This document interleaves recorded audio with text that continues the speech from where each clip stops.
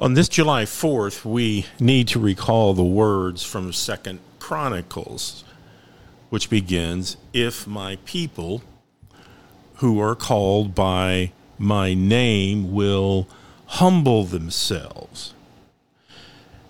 Humility is the focus of the 10th section, and the Hebrew letter assigned is the Yod. It is the smallest of the Hebrew letter. Therefore, it has a designation of humility. So, as I read Psalm 119, verses 73 through 80, notice the sections or verses on humility and how God uses our witness of suffering. All right, verse 73 through 80. Your hands have made and fashioned me. Give me understanding that I may learn from your commandments. Those who fear you shall see me and rejoice because I have hoped in your word. I know, O Lord, that your judgments are right and that in faithfulness you have humbled me. Let your steadfast love become my comfort according to your promise to your servant. Let your mercy come to me that I may live, for your law is my delight. Let the arrogant be put to shame, because they have subverted me with guile. As for me, I will meditate on your precepts. Let those who fear you turn to me so that I may know your decrees. May my heart be blameless in your statutes so that I may not be put to shame. If you notice in verses 74 and 79, the psalmist is reflecting on his own suffering, but the interesting twist in this section is how the psalmist's suffering affects other followers or other believers.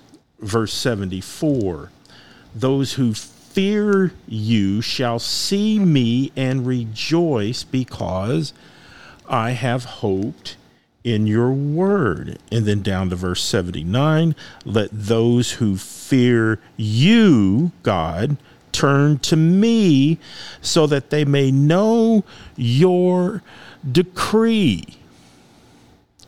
The psalmist believes that suffering has been appointed by God not only for chastisement to assist with wisdom, but also to teach others your ways. It kind of echoes Romans 8:28.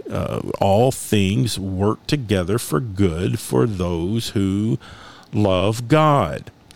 When others see an individuals who know they trust God and they get through their suffering courageously, it offers other people hope.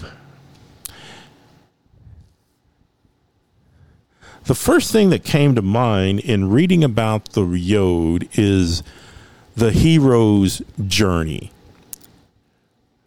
What happens in the hero's travels? Well, he is safe and everything is wonderful in his life or her life.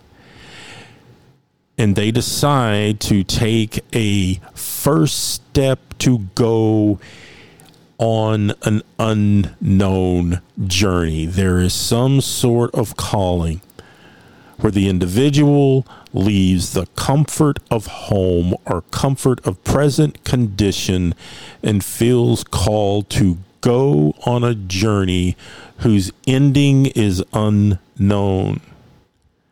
The hardest step is the first, and they step out into this journey.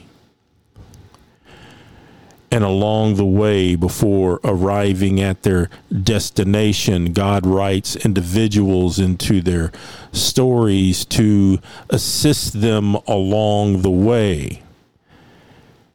And how do they assist the hero? Well, the best advice given to the hero are individuals saying to the traveler, I have been where you are going. Here's the wisdom I learned. I implore you to exercise this wisdom as you continue your journey. The hero finally makes it to the destination. Whatever it is, the journey is complete, but the story doesn't end there. The power of the hero's journey is not the destination, it is the return. Upon the hero's return, the purpose of the journey was to go back and teach truth to others who may go along this same path. And this is the essence of the Yod, the path of humility. For those who have gone through suffering, the psalmist is saying with confidence, let others look to my story as an example on how to handle hard times in life. The psalmist says again in verse 79, let those who fear you, what? Turn to me so that they may know your decrees and your precepts. It is like the Apostle Paul saying to his beloved church and new Christians, if you want an example, look to me. Look at my life. See how I handle different situations, both good and bad. Look to me. I can teach you by how I live my life. In verse 74, those who fear you shall see me and rejoice because I have hoped in your word. I want you to think of individuals in your past who were great teachers. I believe that there would be a component of their communication to you that had to do with issues of challenge that they had traveled through, and therefore they are teaching you, son, daughter, I've been down the road you are about to travel down. Let me tell you what you can expect.